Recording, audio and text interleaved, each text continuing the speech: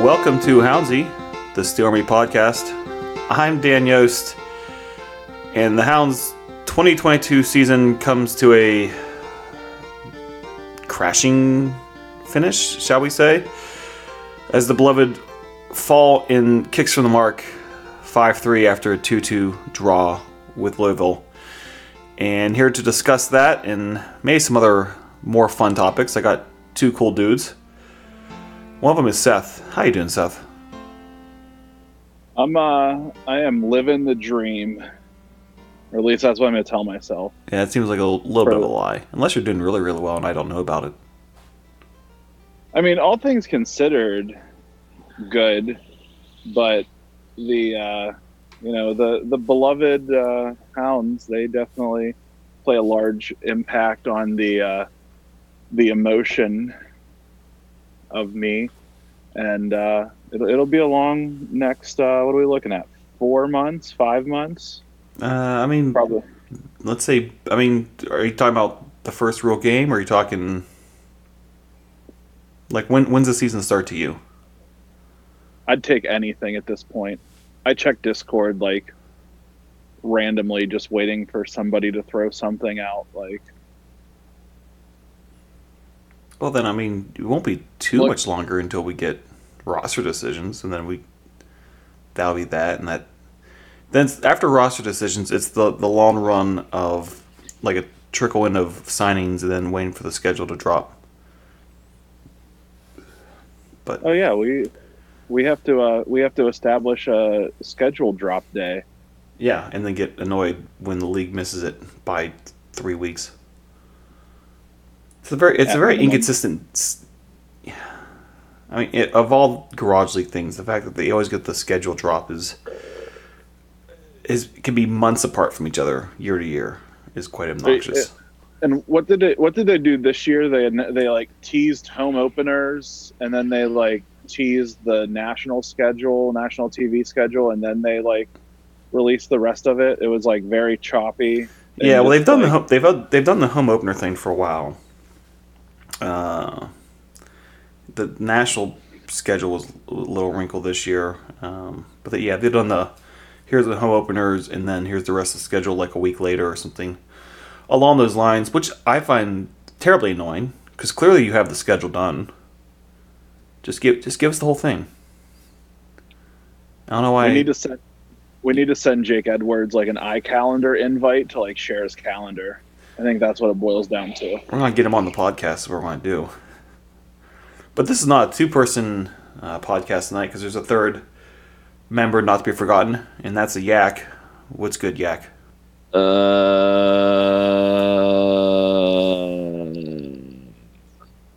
that summarize it? Yeah, about right. Cool. Did you get a workaround yet? Oh, what? A workaround? Oh no! We're gonna have to follow it in blind. Okay. USL Championships website does not want me to see the recap of the game that we're talking about. So the USL website is just looking out for you is what it's doing. Yeah, nice guys, them. Nice guys, the USL website. But yeah, I guess we'll just get into it. Hound season's over. I'm still not quite accepting of that, but trying to make my way there. Let's just lead off with that. Seth,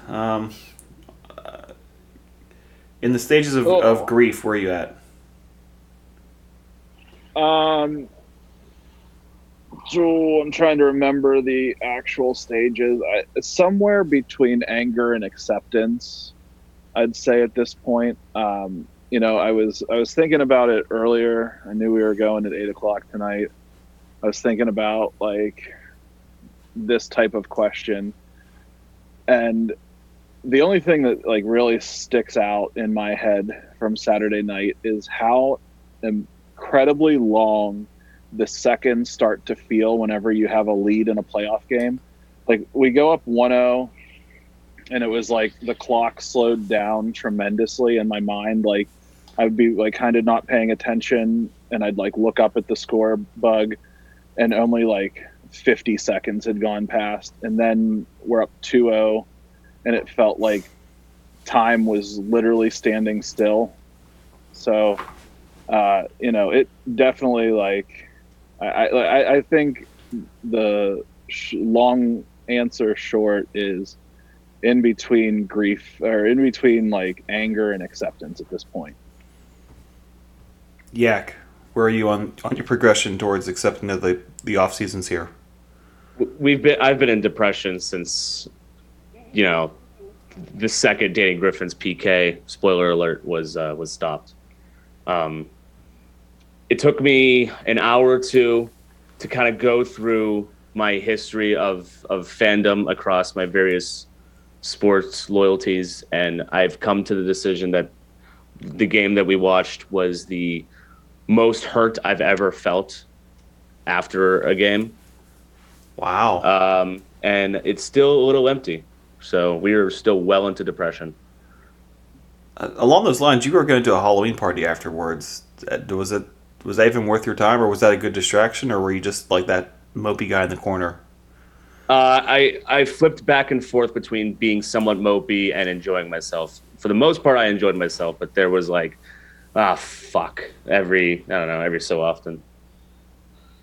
Yeah, I stayed at Bulldog for another beer or two. I think I was the last person, Hounds wise, still in there, and I think I just had the internal monologue of fuck about 1,000 times.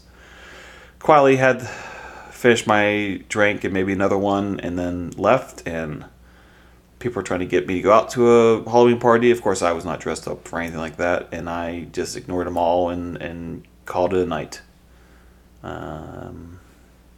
Yeah, I'm not. I'm not at bargaining. I'm close to acceptance, but not quite there yet. Um, yeah,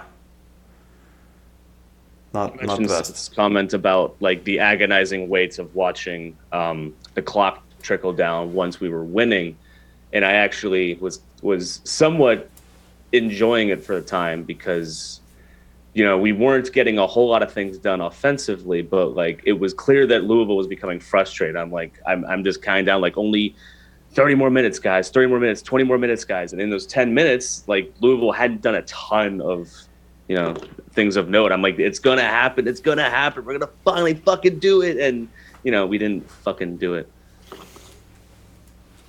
Yeah. Yeah.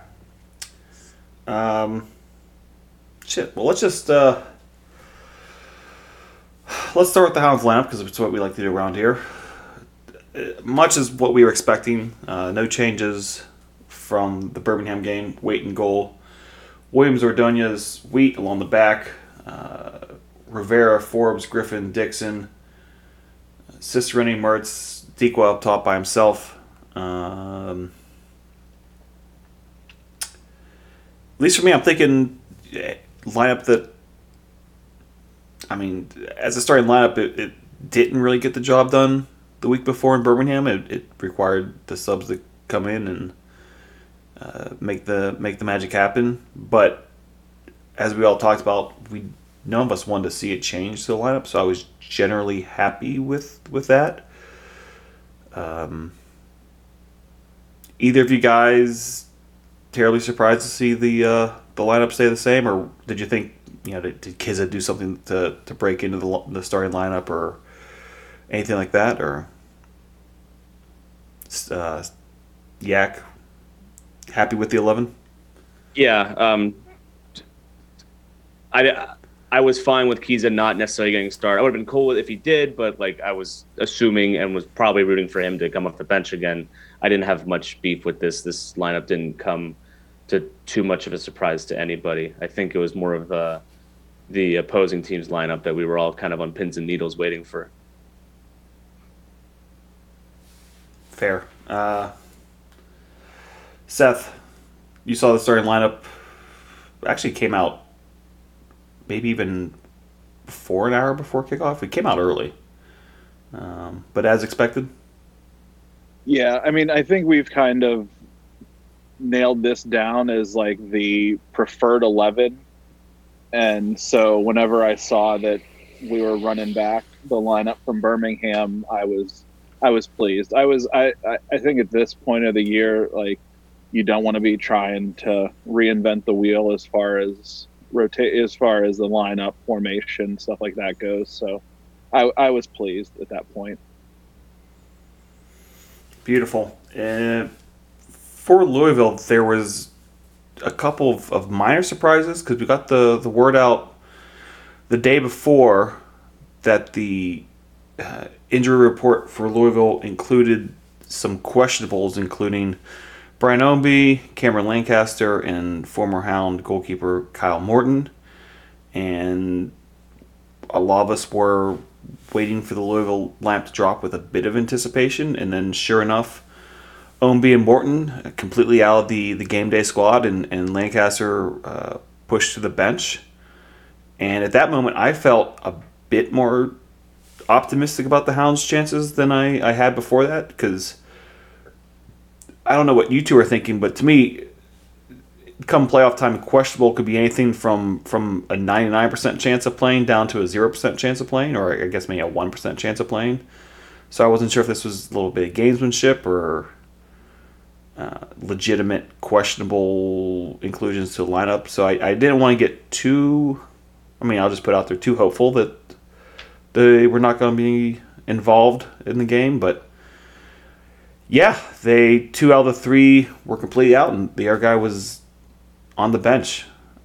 So I was feeling extra good as I was tearing into an Italian hoagie at Bulldog. Yak, do you think those exclusions to the lineup were going to make a big difference, or the Louisville just keeps finding a way? Oh yeah, I had my hopes that I think I uttered the words. Actually, I don't quite remember how I phrased it, but if it was going to ever happen that we're going to upset Louisville in their stadium, it would be now, with the way their lineup was beaten up like that. Like, Brian Ownby has haunted us for years. Kyle Morton almost got another Golden Glove this year, or actually I think he did, and he was the second all-team for the USL. Cameron Lancaster, I think, has a league MVP to his name. Like, all these dudes have a lot of experience with Louisville. We have grown to absolutely hate these names because they're on every lineup every time we played Louisville for the last 4, 5, 6 years. To have all these big guns be sitting or at the very least banged up was definitely like a glimmer of hope leading up to this game. Seth, are you willing to admit that you were happy to see injuries on the other side of the lineup sheet? Yeah, so whenever they announced, like, the day before the questionable players, my sinking suspicion was, like, are they playing like the Bill Belichick? We're going to put everybody that has, like, a blister on this to try to maybe freak Pittsburgh out a little bit. And then whenever they actually announced the lineup, I think, like, I'm pretty sure I posted in Discord, like, we can beat this lineup with Ownby out and with Lancaster being on the bench, Morton not even dressing. I was really feeling optimistic that if there was a time for us to go into Lynn Family Stadium and beat Lou City, this was it. So yeah, optimism abounds with Louisville's starting lineup. Bulldog pub was, I'll say it was packed. Last week, I didn't want to judge too much because there was a Sunday Steelers crowd kind of forming there as well. But I thought the Bulldog was packed. I thought, 80% of that place was there for the Hounds. I don't know how you read the room, Yak. Would you say it was? Would you say it's a fair characterization? Yeah, it felt a little odder because there were a lot of people there an hour or more before kickoff when I got there. Just because I don't know, it's a Saturday night at the only pub in the neighborhood. Like it was just packed.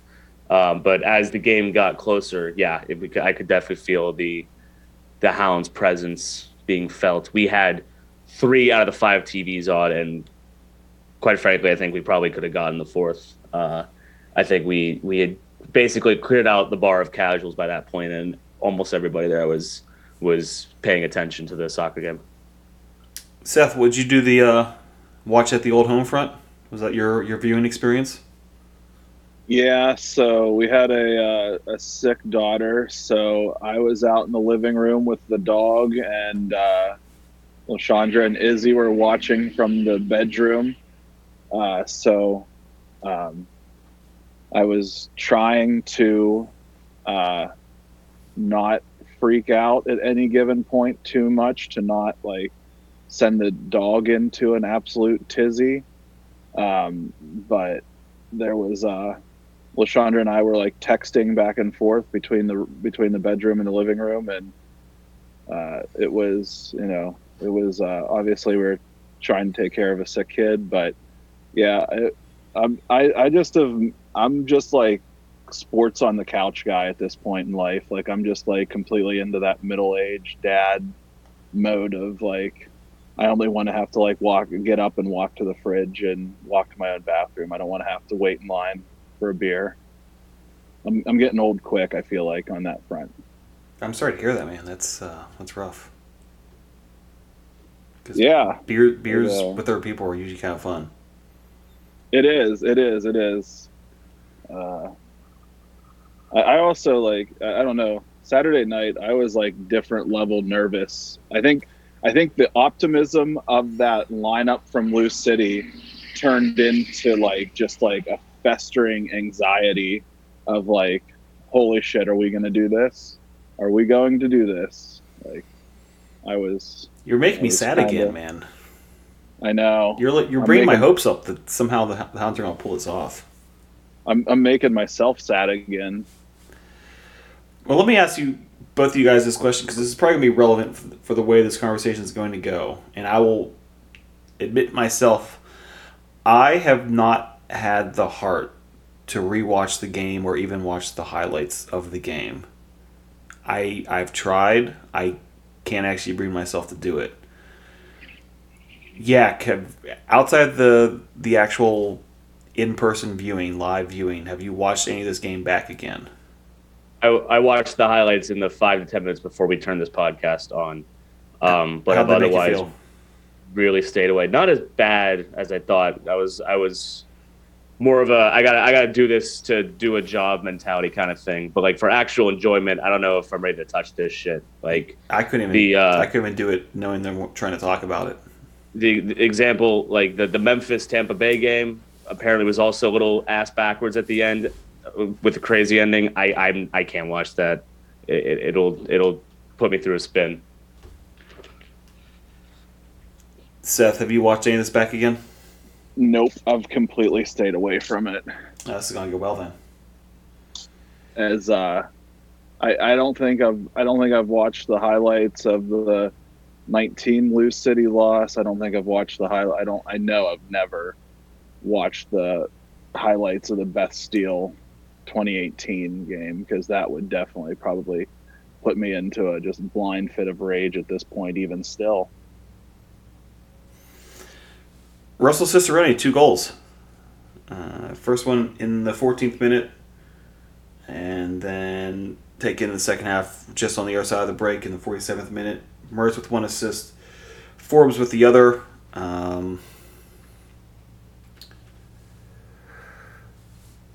Especially the first goal felt really, really nice. Somewhat came out of nowhere. At least to me, it didn't. The game had, you're 14 minutes in, so now you're comfortably into the game, but not much has happened in terms of solid chances for either team that I can remember at that point. And you're just far enough into the game that you're giving your beer a little more attention, and maybe having a quick word to the person next to you. And then slip boom. Mertz finds Cicerone. Cicerone finds the back of the net. And the Hounds have a lead in the first 15 minutes of the game. On all the permutations I went through on how this game could play out, the Hounds having a lead in the first 15 minutes was not one of them. The Hounds at any point being up 2-0 was certainly not any way I saw this game playing out. Seth, Cicerone not having a great game in Birmingham last week, comes back, finds a net twice. The Do you have first a preferred goal? Yeah, preferred goal. What were your thoughts on him?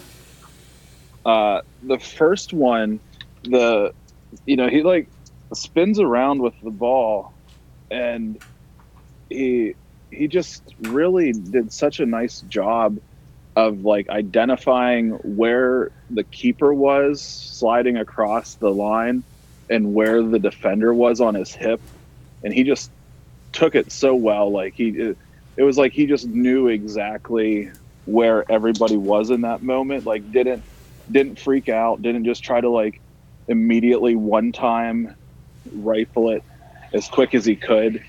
I thought that was just absolutely beautiful goal from Russ. I kind of going into Saturday night thought if the Hounds were going to have any shot, they were going to have to do something in the first 20 minutes. And they obviously 14 minutes in, they grabbed that goal. So I was on cloud nine at that point. Yeah, to me, this midfield kept Louisville at bay for large parts of the game, and they made the contest a bit of a slog, which is what you want to do on the road, and they did a decent job of taking the crowd out of it. 8,000 and change, somewhat small crowd for Louisville. Obviously, you could see all the protest banners behind the goal to the viewers' right. Between the Cicerone goals and the midfield kind of making the game boring, were you feeling optimistic about where the Hounds were going? And then your thoughts on the goals themselves? Yeah, so at this point when Cicerone scored, like Louisville had the bulk of possession. They didn't get too close. I was a little bit unnerved by how much Louisville was getting possession. I think their final number is somewhere around like 68, but again, my stats are a little messed up because USL Championship is being whack.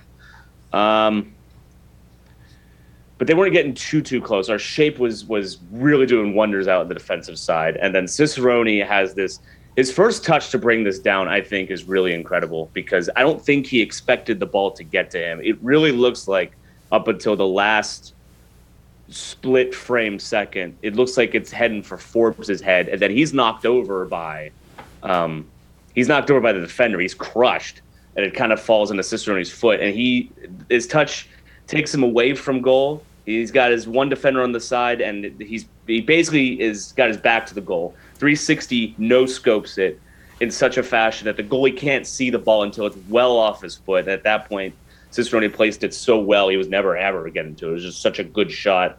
Like to see him score in that fashion after a fairly rough game one was just really heartwarming and really got the blood flowing. I thought, like, through all of that mess of the first 15 minutes and very little possession, we're up one. That's awesome. Like, hopefully it kind of stems the tide, gets us some momentum. Like, we're off and running here. So then the Hounds make it 2-0 just after break, to which my assumption would be whatever Louisville was kind of discussing at halftime goes a bit out the window. What I do want to get into is what did the Hounds do after they go up 2-0? Because they really don't bunker or park the bus that much. If anything, up until, this sounds like a dumb thing to say, but I'll say it anyways. Up until the Louisville scored 2 goals in 3 minutes, all the better chances for Louisville came in the first half, not really in the second half. Seth, do you like the decision from the Hounds to, for lack of a better phrase, keep playing the same way up to nothing?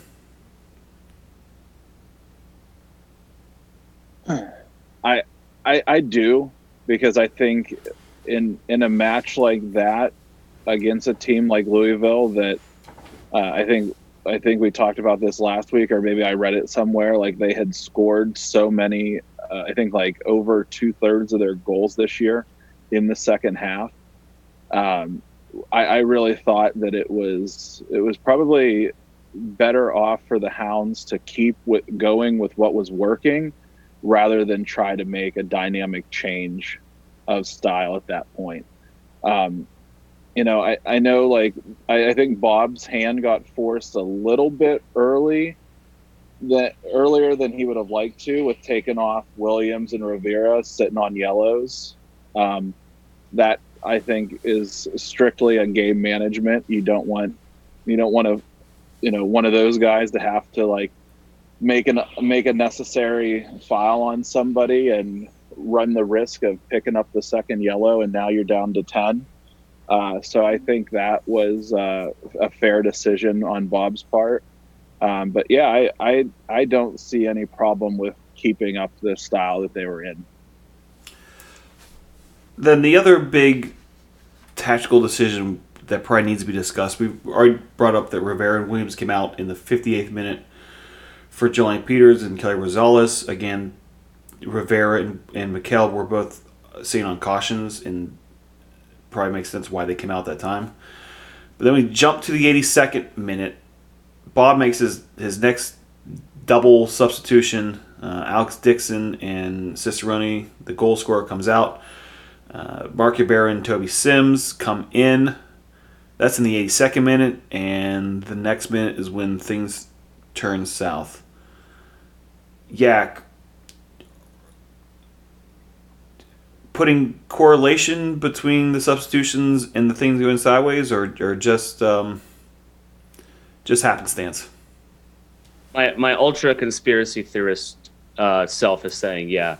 When I was watching the subs come in live, it's already the 82nd minute. Like, in a normal game that ends in 90 minutes, we are absolutely for sure making our third and fourth subs at this point in time. But something in the back of my mind was like, I really wish we didn't have to sub these guys in yet. And this was as Louisville was taking the free kick that would result in the goal. And it was, who came off again? It was Cicerone and Dixon, two guys who would never ever like be the main people defending a free kick anyway. So it made so much sense on its face to be like, yeah, bring in Sims, the defender, and bring in Mark Ybarra, a kind of defensive midfielder. Like this, on the surface, it makes so much sense. And like as it was happening, like I just wish we just didn't quite make the subs in yet. Neither of those two dudes were around the ball as it came in. I don't think it was their marks that got free for Louisville's goal, but it was like, again, just tinfoil hat time. Something in me as the subs were happening. Like, I just wish we delayed it a couple more minutes. So yeah, Manny Perez scores off that set piece for Louisville, and it's 2-1. My whole thought in my mind, maybe being a bit fatalistic, I'm thinking if Louisville scores 1, they're probably scoring 2, even at that point with 8 minutes plus stoppage time remaining. Storino, was the confidence still there for you when the Hounds go down 2-1? When the Hounds go down 2-1, I was still... Yes, I'm sorry, not go down 2-1, but concede to make it 2-1. That's right about the time where I started watching the game. I was at a surprise party for my mom. Shout out, Mom. Happy birthday. But, yeah, I mean, I literally turned the game on probably 2 or 3 minutes before this happened, and seeing that the Hounds were letting in goals right as I turned the game on, it actually made me think I should probably just stop watching so I don't jinx it. And I continued to watch the game, so you guys could probably blame me for some of that. But, yeah, I mean, from the little bit I saw before they scored, it seemed like the Hounds were still pressing and still playing pretty hard, but it bummed me out for sure to see that, we let in a goal right as I turned the game on. So this is all your fucking fault, isn't it?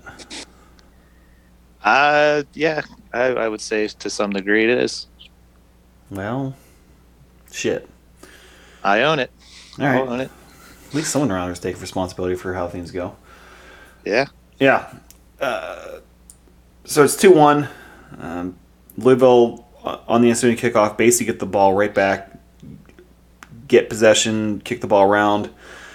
Final opening taken into the box, and foul committed by Shane Waite. To me, it seems soft.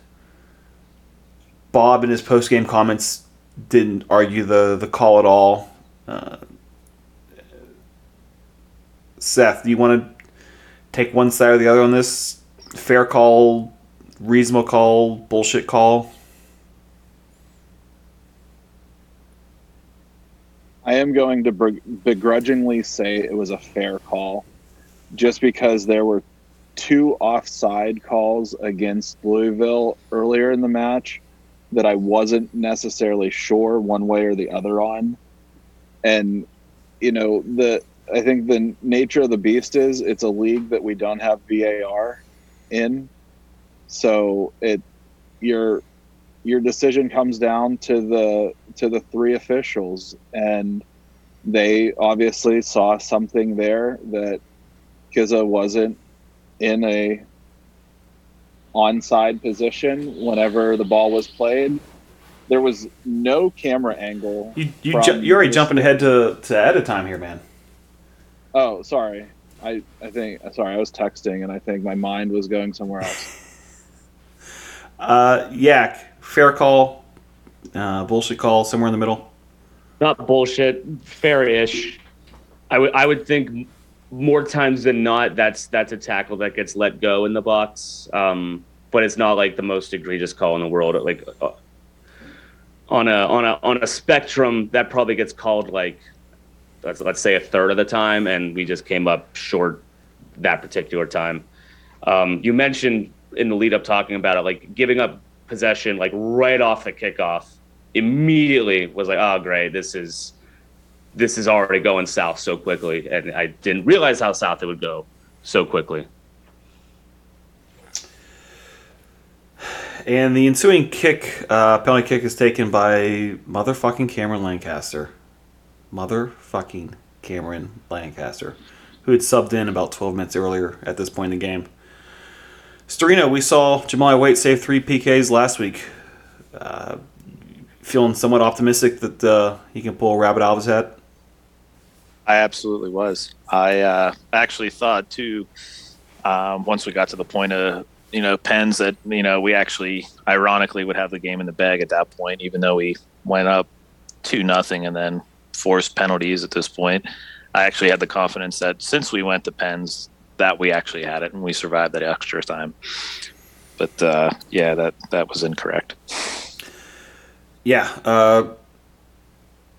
if I remember this one correctly, because I don't want to mix it in with the other ones. I think did Waite go the right side on this one, or should I say Waite guessed correctly? He went through. I hate saying that he guessed correctly, because especially after last week, he was definitely picking something up.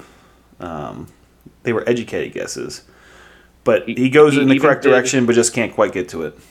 He even did his little hop step that I thought might be a tell in the future that he did against Birmingham. He got the hop step correctly and dove towards the side Lancaster went, but Lancaster just he smoked it. Like he put it where no keeper in the world's getting it. Not much he can do. To which this is maybe okay. Tangent time. Just run up to the ball, pick a fucking corner, and kick it. If you do that, the keeper's never going to get it. You could take your Panenkas, you could take your 1,000 little stutter step bullshit things, pick a corner and blast it, and you're going to score. And that was an example of it. Even when Jamali guessed / figured out where the ball was going to go, he still wasn't going to get to it because it was well placed with some pace. Just step up and hit a fucking ball. Hope that wasn't too aggressive.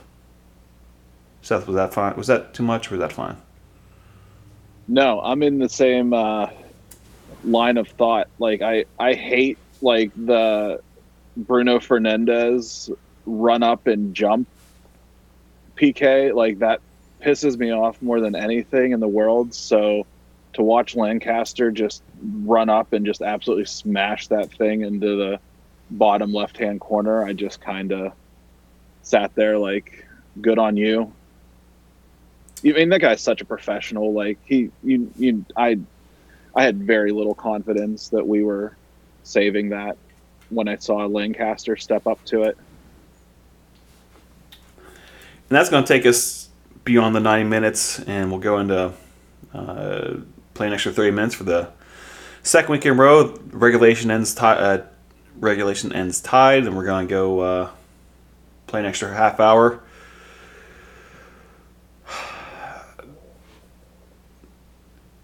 Hell, let's just jump right to it.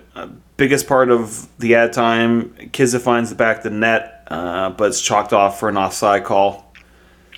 Seth, you already brought up that you are not sure one way or the other if it was off, or you're at best you're willing to accept that it was the one shot we have from the game wide camera is inconclusive. I'm kind of in the same boat. I wouldn't be willing to throw it out there that that call was incorrect. It's too hard to tell. Anyone else want to take a venture guess on that call being good, terrible, or you're watching a game from a bar in Pittsburgh and not on the touchline at Louisville, and it is what it is. The only look that we have on the YouTube highlights, I think he's off. It's first of all, it's obviously very, very it's close. very tight.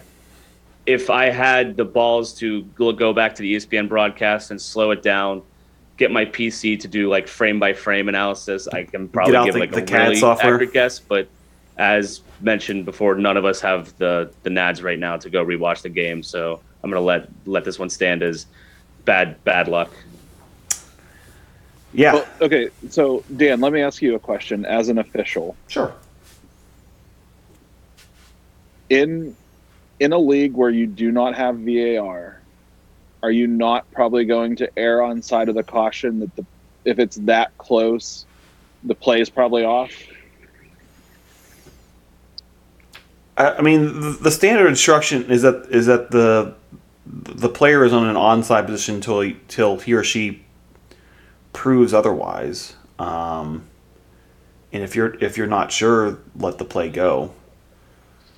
I mean, obviously in VAR, you're going to keep that flag, anything tight, you're going to keep the flag down regardless, and then let the technology figure it out for you. But in that situation, the Lions AR saw enough to flag it off. I mean, and to their credit, it did not wait. You could hear the referee's whistle blow for the offside before the ball's in the net. So it was not a hesitation or a wishy-washy call. It was pretty fast and definitive. To which that made me the bad guy at the bar as everyone started celebrating that I was trying to be the killjoy and tell everyone to stop being happy. So I had to be that guy. Isn't that great? Yeah, I love being that guy. That was awesome. And you also have to take into consideration, like, it's the league quarterfinals. Like, you have probably pretty solid officiating crews working the match. Like, you're not, they're not putting the C team out there to go ref a Eastern Conference semifinal. You're gonna have some pretty reputable, reliable guys at that point, right? And girls. Yeah, and again, I always look up little quick background on the refs. Not as much stats available on ARs, although I've not really tried before. Maybe I'll try that in the future. See what kind of AR stats are out there. But yeah, at the end, inclusive of best, and certainly not enough for me to pound the table that the Hounds got fucked on a call. And it goes back to me. They should have. You're up 2-0 with 8 minutes to go. You should have seen the game out. Should have seen the game out. So we go to spot kicks. Again, Waite saved 3 of them last week, and I'm feeling fairly confident. You got Waite, who just did this last week. He's already seen 1 kick this week.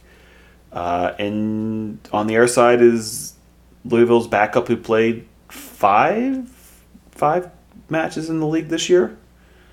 So you're thinking if there's any stock in the goalkeepers, that checkmark advantage goes to the Hounds. Yak, feeling confident based on the keeper situation, or just going straight to fatalistic Hounds fan?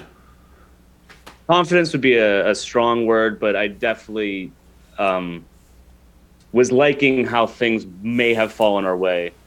Might have been favored on it or something. Was somewhere around my mental thought process. I thought we had as good of a chance as anybody. Probably a better chance of Louisville to do this. Storino, on a scale of 1 to 10, and 5 is it's a coin flip, 1 is no chance of winning, and 10 is absolutely going to play next week. Where was your confidence at going into kicks from the mark? Yeah, like I said before, honestly, I thought we lucked out making it through the extra time. So, in my opinion, we were probably at like a 7.5 or an 8. I thought we would be favored heavily more in the penalties than not. So, in my opinion, I actually was almost relieved to see us get through all the extra time and force pens. Yeah. Another fun thing to bring out here. Lancaster came in the 69th minute, scored in the 85th, and then nice. Nice. And then exited the game at the start of the extra half hour. So came in and came out, and so now your goal scorer on a penalty is not available to take one of these kicks. Louisville goes first. They make it, and up steps Danny Griffin. Not to throw too much weight on it, but you're still only player of the year and solid player. Converted a PK last week, and Yak, how would you describe the attempt? Not outrageously bad. Give me. I gotta pull it up here. Just give me a second as I'm trying to get ready here. I don't know. Easy to guess, maybe. He placed it decently. It just wasn't as fast as Lancaster's, and the goalie got way out there pretty quickly. Again, I've got on one viewing of this, and I don't remember it being. I mean, obviously, if it was perfect spot and pace, it scored. Maybe a little soft if I am remembering it correctly, but it wasn't right at the keeper or something like that. No. Yeah. Seth, Hounds were down 1-0 after the first round of kicks. Where's that confidence at now? So, this is like my full disclosure. I had a very, very, very bad feeling about the Hounds' chances to advance after Louisville scored the first goal, like in the 83rd. So I was pretty low confidence going into kicks. Obviously, like Toch is just like ridiculous from the spot this year. When he scored his, I just kind of felt like the writing was on the wall that this was the Hounds' exit song at this point. So zero confidence, no confidence. Even with a keeper that saved 3 last week, that does nothing for you?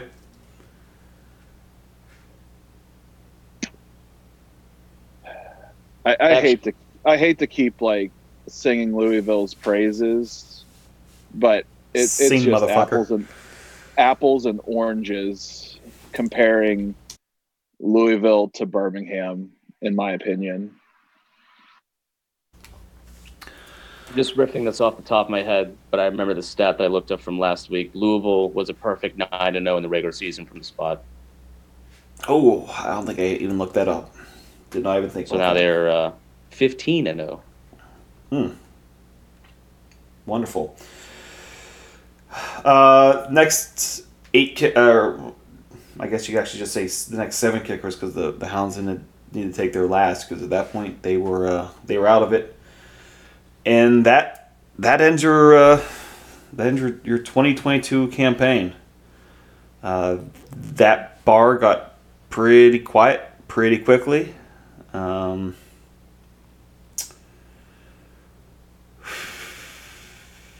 Storino, what are your first thoughts? First 30 seconds after the season's over, where's your head at? Well, I mean, my initial thought is who's coming back next year? What's this team going to look like? And realistically, what needs to change, in my opinion? And at that time, I don't know that I had an instant answer, but immediately after, it really bummed me out. I'm sure I would have been, pretty upset had I been at the bar with all you guys. But I think my just initial thought was definitely something needs to change. I think Eastern Conference Finals next year just needs to be the goal at the very least. Just kind of not necessarily sick of. I don't want to say sick of, but it just kind of is upsetting when you see a team that seems like they can make it almost all the way or all the way constantly just, not. I mean, 2019 was the year that should have happened for us, and it didn't. And I mean, ever since then, I think that's just kind of been the measuring stick, is the quality of team that we had then that couldn't make it. Why can't we replicate that, go further? So, Seth, what was more sick? Your daughter Saturday night, or you continuously watching the Hounds falter to Louisville in the playoffs? Well, I'd say that was a pretty fair toss-up at that point. For some reason, and it happened to me immediately after the game, and I've gone back to this thought process no fewer than 5 times since then, is during the match at one point, they were bringing up on the broadcast talking about like the 2015 Rochester Rhinos, and I don't know like sound quality of what you guys had in the bar, if you heard about this or not, but it was one of those things. I'm like, as I've been trying to like figure out like why hasn't Bob had that level of success here kind of thought process. It's tough for me to like try to figure out like that team, like, did he catch lightning in a bottle with a lot of those guys that were in their early 20s, like Sean Toch, Asani Samuels, Tony Walls, Kennardo Forbes? Like, was that just kind of like right place at the right time? And it's been really hard for him to replicate that type of a quality roster in Pittsburgh. I don't think that's necessarily the case per se, because I think Bob's an extremely good talent evaluator. I think there's been very few guys that he's brought in that have been just an absolute swing and a miss in his now, I guess, 6 seasons? Somebody said 6, and I was trying to do the math. 5 full seasons, whatever. 5. Plus 5, yeah. Obviously, like the 2 kind of wonky COVID years in there. And so my mind Saturday night just kind of like went immediately to the why can't we have nice things mentality. So that's where I've been for the last 4 days. So I'll probably ponder it at least 5 more times. As I even like Sunday afternoon, I was out working and I was mulching up leaves in our backyard, and I was just like riding around on the mower, just like looking at the ground, like thinking through things. I'm just like, why the hell hasn't he been able to replicate that just juggernaut team here?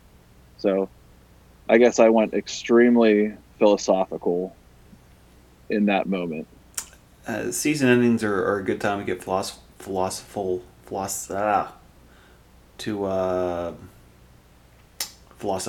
shall I say? Not even that. Oh, yeah, what would the word be? I'm not sure, and I'm not even going to try to think about that right now.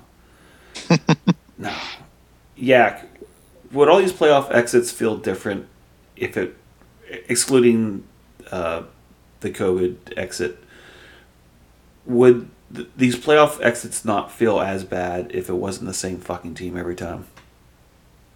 I think so. Yeah. I was kind of accepted before the game that there's a decent chance we were getting eliminated tonight. And that was before the lineups had come out, and I was suddenly a bit more optimistic. My ears might have perked up a bit, but by the end, it was like these fucking guys fleeced us again, fleeced another team again, because they have all sorts of last second bullshit in their favor across the years of success that they've had.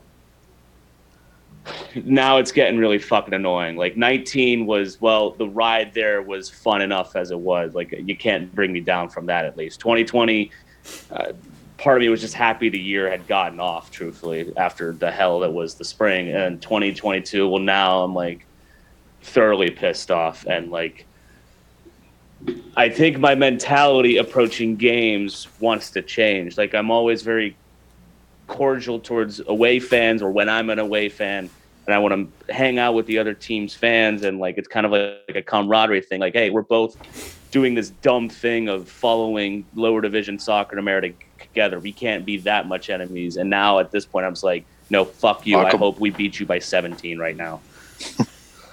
That was beautiful. Yeah, I don't want to. I love. I don't want to hang out with you. I don't want to share drinks with you anymore. I don't want you on Thunderstruck or whatever. Like, you go over there and have a safe ride home. Beautiful. I love it. Yeah, guys. Before we put a lid on this game, no.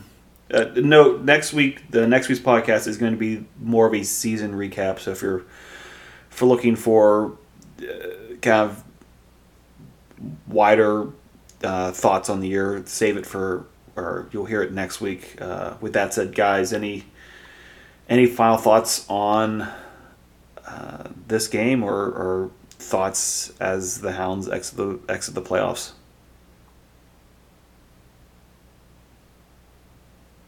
No. Okay. Beautiful. Like I said before, I'm getting close to acceptance. I don't think I'm quite there yet. Clearly, I have not been able to watch the highlights or rewatch the game. Hopefully, that'll come in the next couple days. I plan on doing it before roster decisions are made, but I'll work through that on my own time, shall we say?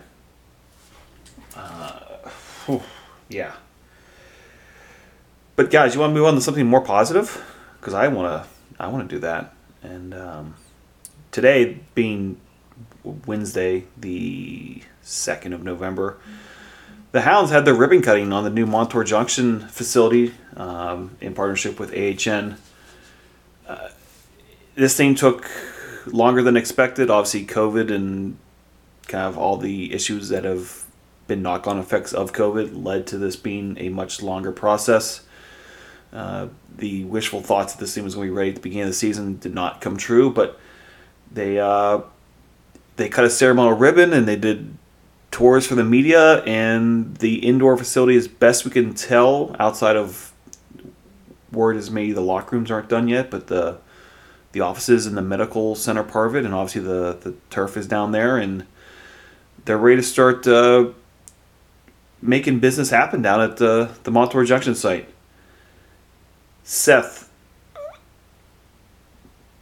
obviously this is a somewhat big deal for multiple reasons. What are your hopes for the club now that this project is at or very near the end of completion? I think this sets the Hounds apart in the USL as far as having a facility like that, a training facility like this, that potentially, possibly might be a little bit of a nice benefit if if I'm a player and I'm comparing two teams that are down to my free agent decision, and I'm looking at overall facilities, maybe this helps swing that decision in the Hounds' favor. But I think most importantly, I think is it really creates a world-class facility for amateur soccer and youth soccer in southwestern Pennsylvania.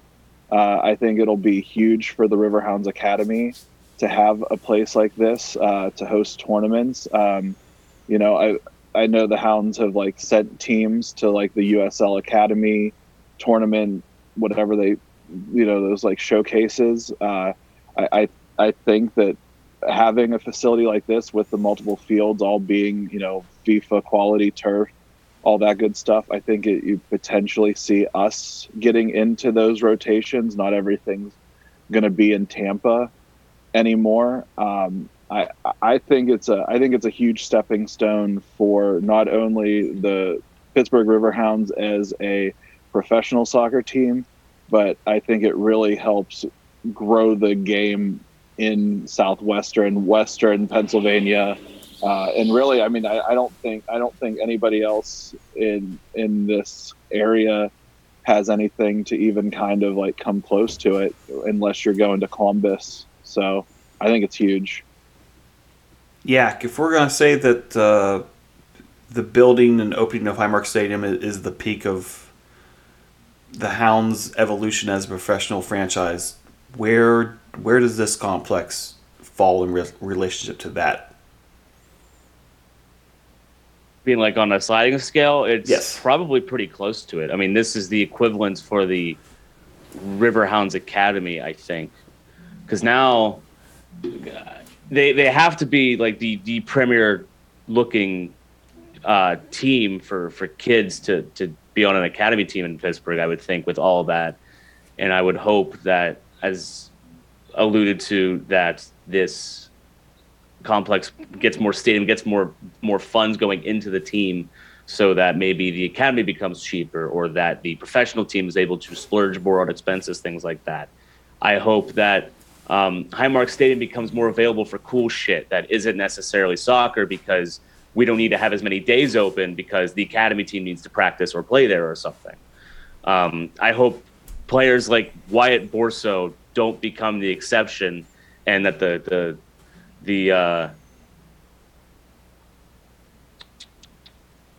can't think of the word I want to use, but he shouldn't be the only academy kid that's getting looks on a big-time college soccer team and even looks on the professional team as a 17 or 18-year-old kid. Almost every team in the league has an academy that is producing at least a player that is getting looks by the professional team when they're still in high school. Like, it's not outside the norm for somebody younger than Wyatt Borso to be at least on some teams' rosters, at least for a time. I remember back a couple years ago when I was still in shape and going to like Pisa every now and then. There was like a big old whiteboard of all the players of all the local academies that had just graduated high school and were going off to play soccer in college. And like the Riverhounds' girls list was very extensive. Like, the Riverhounds had sent a lot of players and a lot of years to some big D1 schools, and the boys' list was 2, and one of them was not D1. Like, that shit cannot fly anymore. And it would help make the pro team better and make it a more standout thing for the soccer community at large. Yeah, on that side, Storino, looking back at this last game, just the tri title together, of the 5 penalty takers for Louisville. 2 were academy graduates for them. Do you have hope that the opening of this, inclusive of what it does for just the pro team on itself, is there a realistic chance that this helps build an actual pathway to the first team from the academy without setting guys to college first, where they can jump from the academy into a professional setting and forget the college years and contribute in meaningful ways to the first team? I mean, yeah, everything the guys already said. I mean, I really think it'll make players think twice about possibly going the college route if their end goal is to play professional. So it might help, some guys come up through the ranks, keep them in house and not venture off to college and possibly get picked up by another team elsewhere. So yeah, I mean, this facility is just going to be. I mean, there's not a negative to it. It's only going to be all positive. And like Seth said, I mean, it's going to draw players in because they're going to look at this facility as top notch. And I mean, you can't say a bad thing about it. I mean, it's just going to be nothing but positives. And I'm like a 5-minute drive from the place, so sorry, Hounds, you might have to get used to me snooping around there probably more than you want, but that's how it's going to be.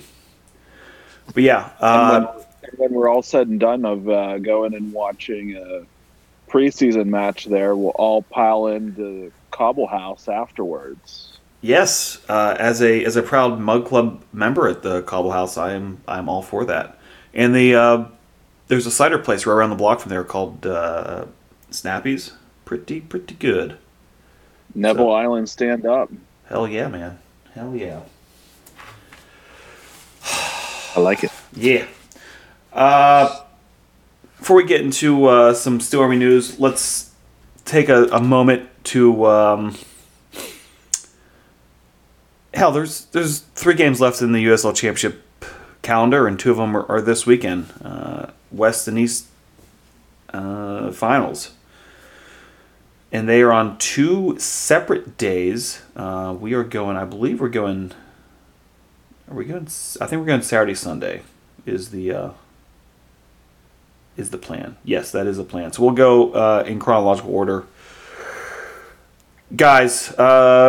Saturday night, 7:30, Louisville hosting Tampa. Louisville, obviously, we discussed how they got there. Tampa. If you guys, and this includes everyone listening to this, if you have not seen the last 2.5 minutes of Tampa Memphis game, fucking batshit crazy. I don't want to give it away. Obviously, Tampa advances, but absolute fucking bonkers, crazy shit. Louisville, Tampa. Storino, we'll start with you. Who do you like? Tampa. All right. It's kind of that's where I'm at too. I thought Tampa was the one team I didn't want to see the Hounds face. And I got my wish, I guess. Wonderful. Yak, who do you like in this one? Meteor. All right. Seth?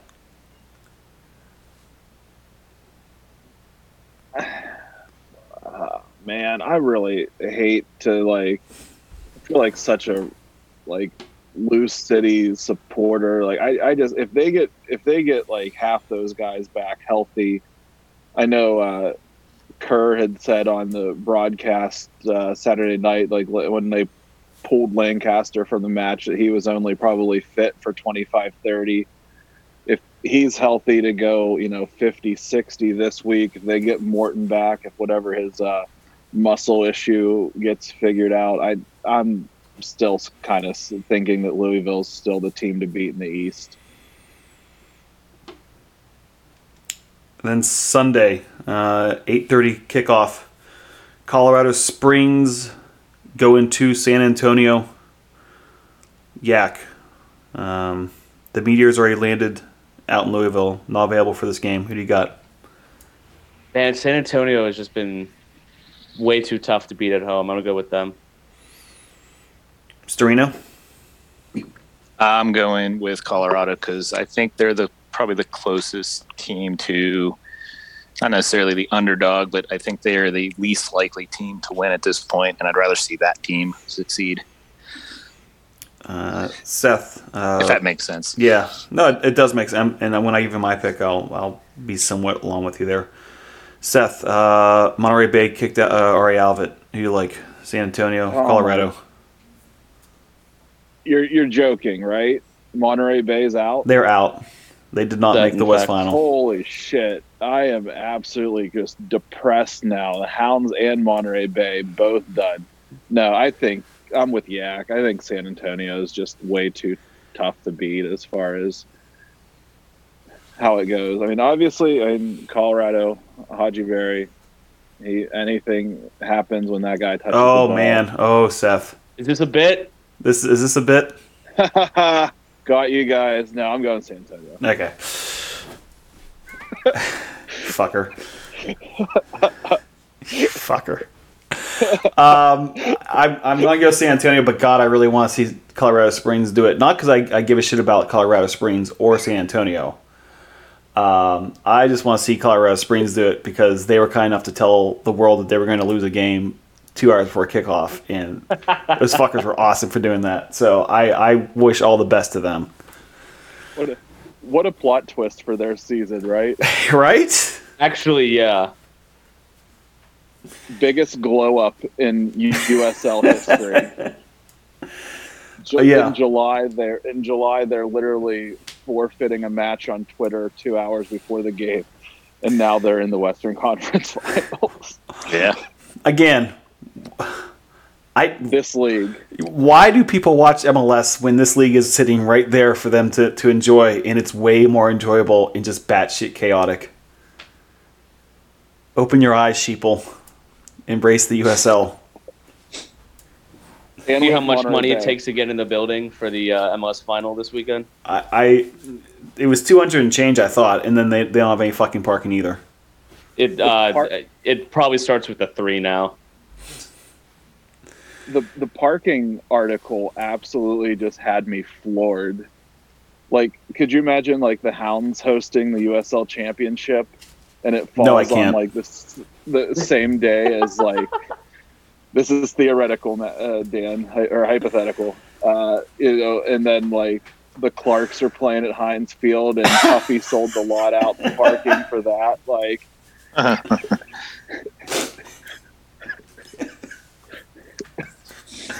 Where would the city be without its parking? Everybody's just parking at 6th and Penn and walking over. Thank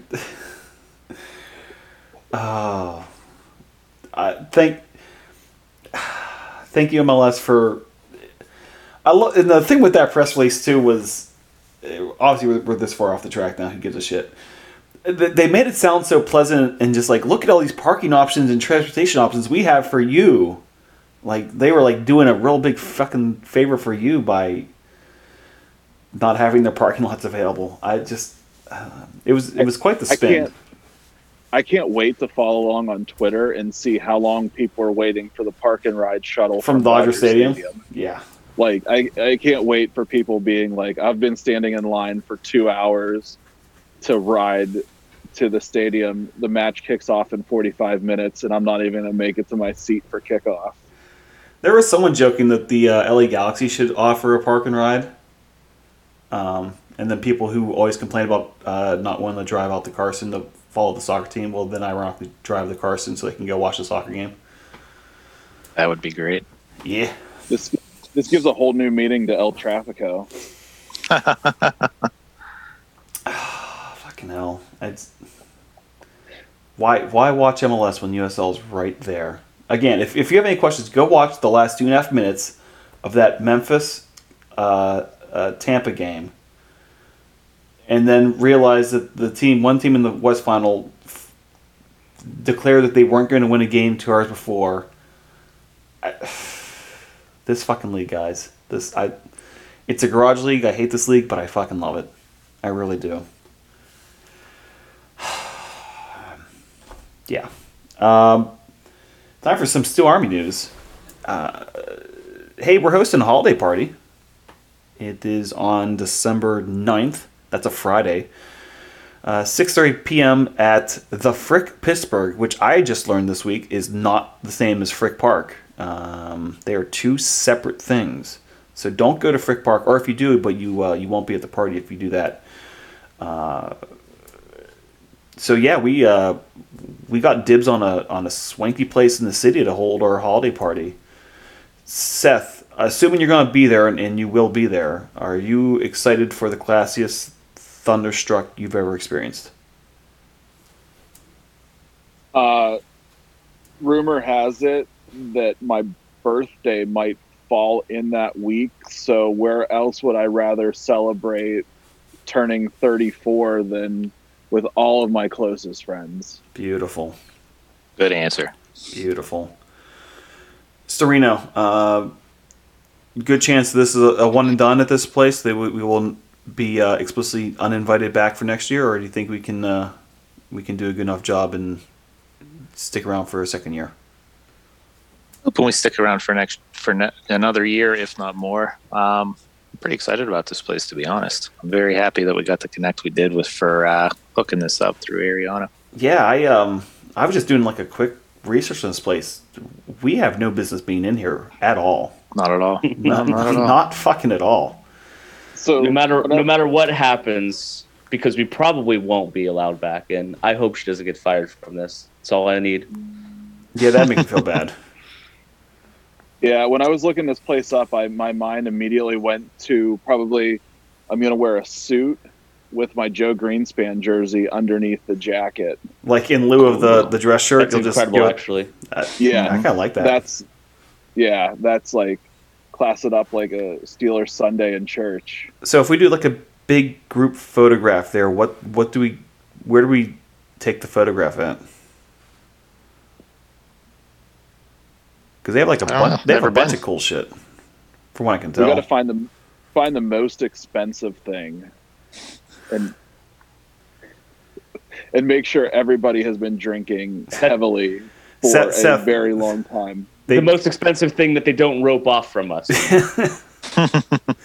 And this is how we get uninvited before the day even comes. Oh yeah, please don't show this podcast to these people. We can move barriers. Oh, fuck. Yeah, so everyone's invited to this. Clearly, it's going to be a good time. You don't have to be a Stormy member. You just have to be someone who is an enthusiast of the Pittsburgh Riverhounds. We'll get the connections out to the club. See, Bob has made appearances at these in years past. Some other front office folks have done it. A couple players have done it. So, see if we can make that happen again.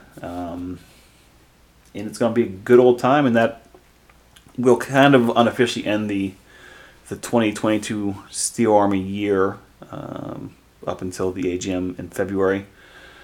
So yeah, we'll be bugging you about that for the next 6 weeks. Actually, more like 4 or 5 weeks until that happens, because we want all of you there. Yes, you. That includes you listening to this right now. Yes, that includes you, Fez. Get your ass over here from England, and we will supply you with some alcohol, and it's going to be a damn good time. Gentlemen, we've been going at it for an hour and 15 minutes or so. It's been a good chat, but it's time to let everyone know what you learned tonight. I'll give you guys a moment to think about that while I give kind of repeat the answer I said before, in that I learned not tonight, but just a couple of days ago, that the Frick Pittsburgh is not the same as Frick Park. And as the guy who's in charge of the Steel Army Twitter account throwing out Frick Park, probably I'm afraid there's going to be like one person who saw that one tweet and go straight to Frick Park on December 9th, even though we're going to tell people 1,000 times otherwise that's not where it's at. There'll be one person who goes there and wonders where it's at, and I will feel like an asshole. Yak, what'd you learn? All right, well, to be fair, I didn't learn dick, but I'm going to plug in that Duquesne is hosting an A-10 tournament game for their men's soccer team for the first time on Saturday at 7 if you're not terrified of soccer forever and ever. Go support local university soccer and hope they make the NCAA tournament. Go Dukes. Storino, what you got? I mean, the Penguins are playing right now. Buffalo just scored 3-2. I realized there was a lot more hype around the Robo Penguin logo than I actually thought there ever was. I was never in the camp of anti-Robo Penguin because essentially that was the logo I grew up with. So the Penguin switching over to the skating Penguin was almost like a throwback to me, given the timing of it. I don't know that I dig the jersey though. I think they kind of played a little lazy. I know they went the reverse retro route of the original whites. I think they should have went with the blacks and reverse retroed those. I like the Robo Pen. I'm even fine with them not having the gradient on these ones, even though I think the gradient looks a little bit better.